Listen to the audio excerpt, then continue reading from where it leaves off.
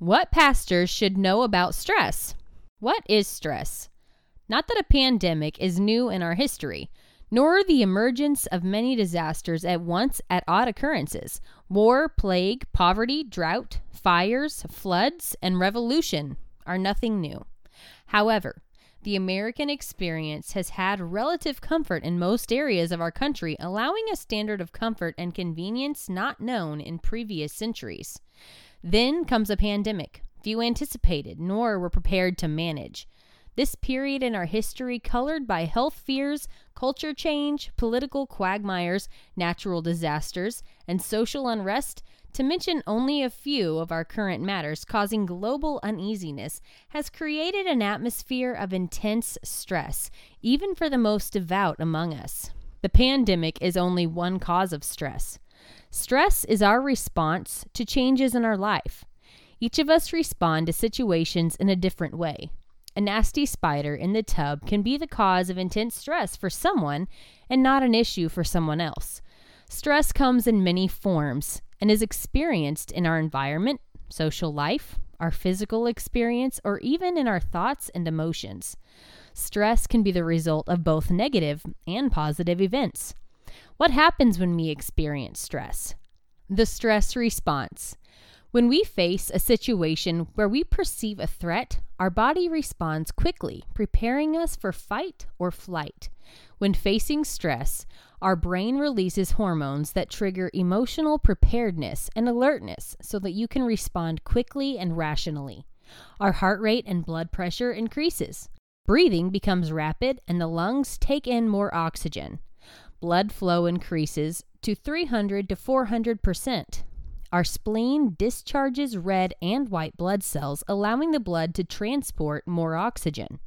The immune system is dampened as the white blood cells are redistributed. Fluids are diverted from non-essential locations, including the mouth, causing dryness and difficulty in talking. Stress can cause spasms of the throat muscles, making it difficult to swallow and fight infection. Stress can make us depressed, angry, or lethargic. Everyone copes differently. In these times, pastors are particularly vulnerable to stress as they look to increase technological skills they never thought would be necessary, unless not for the present. How can stress be harmful? Stress, left unmanaged, can lead to emotional, psychological, and even physical problems, including coronary artery disease, high blood pressure, chest pains, or even irregular heartbeats. Chronic stress may also increase or decrease the appetite, creating nutritional risks. If somebody has an addiction, smoking, drinking, shopping, gambling, or even exercise, they may cope through increased activity toward that addiction. In addition, stress affects the way the blood clots. Chronic stress can further impact women by interfering in menstruation. Stress can cause developmental problems in developing fetus. Unmanaged stress can lead to heart disease and atherosclerosis due to the sudden increase of blood pressure. Advice you can offer your flock concerning stress management. Grant me the courage to change the things that I can, in serenity to accept the things I cannot change, and the wisdom to know the difference. By Ranald Niebuhr. In a nutshell, maintaining a positive, grateful attitude. Identify the stress and make a plan to reduce the stress. Learn to relax. Exercise regularly. Eat well, balanced, nutritious meals. Get enough rest and sleep. Find a support group with the church family or consult a healthcare professional. Keep or develop a sense of humor during even the most trying times. Prayer. Do something for others.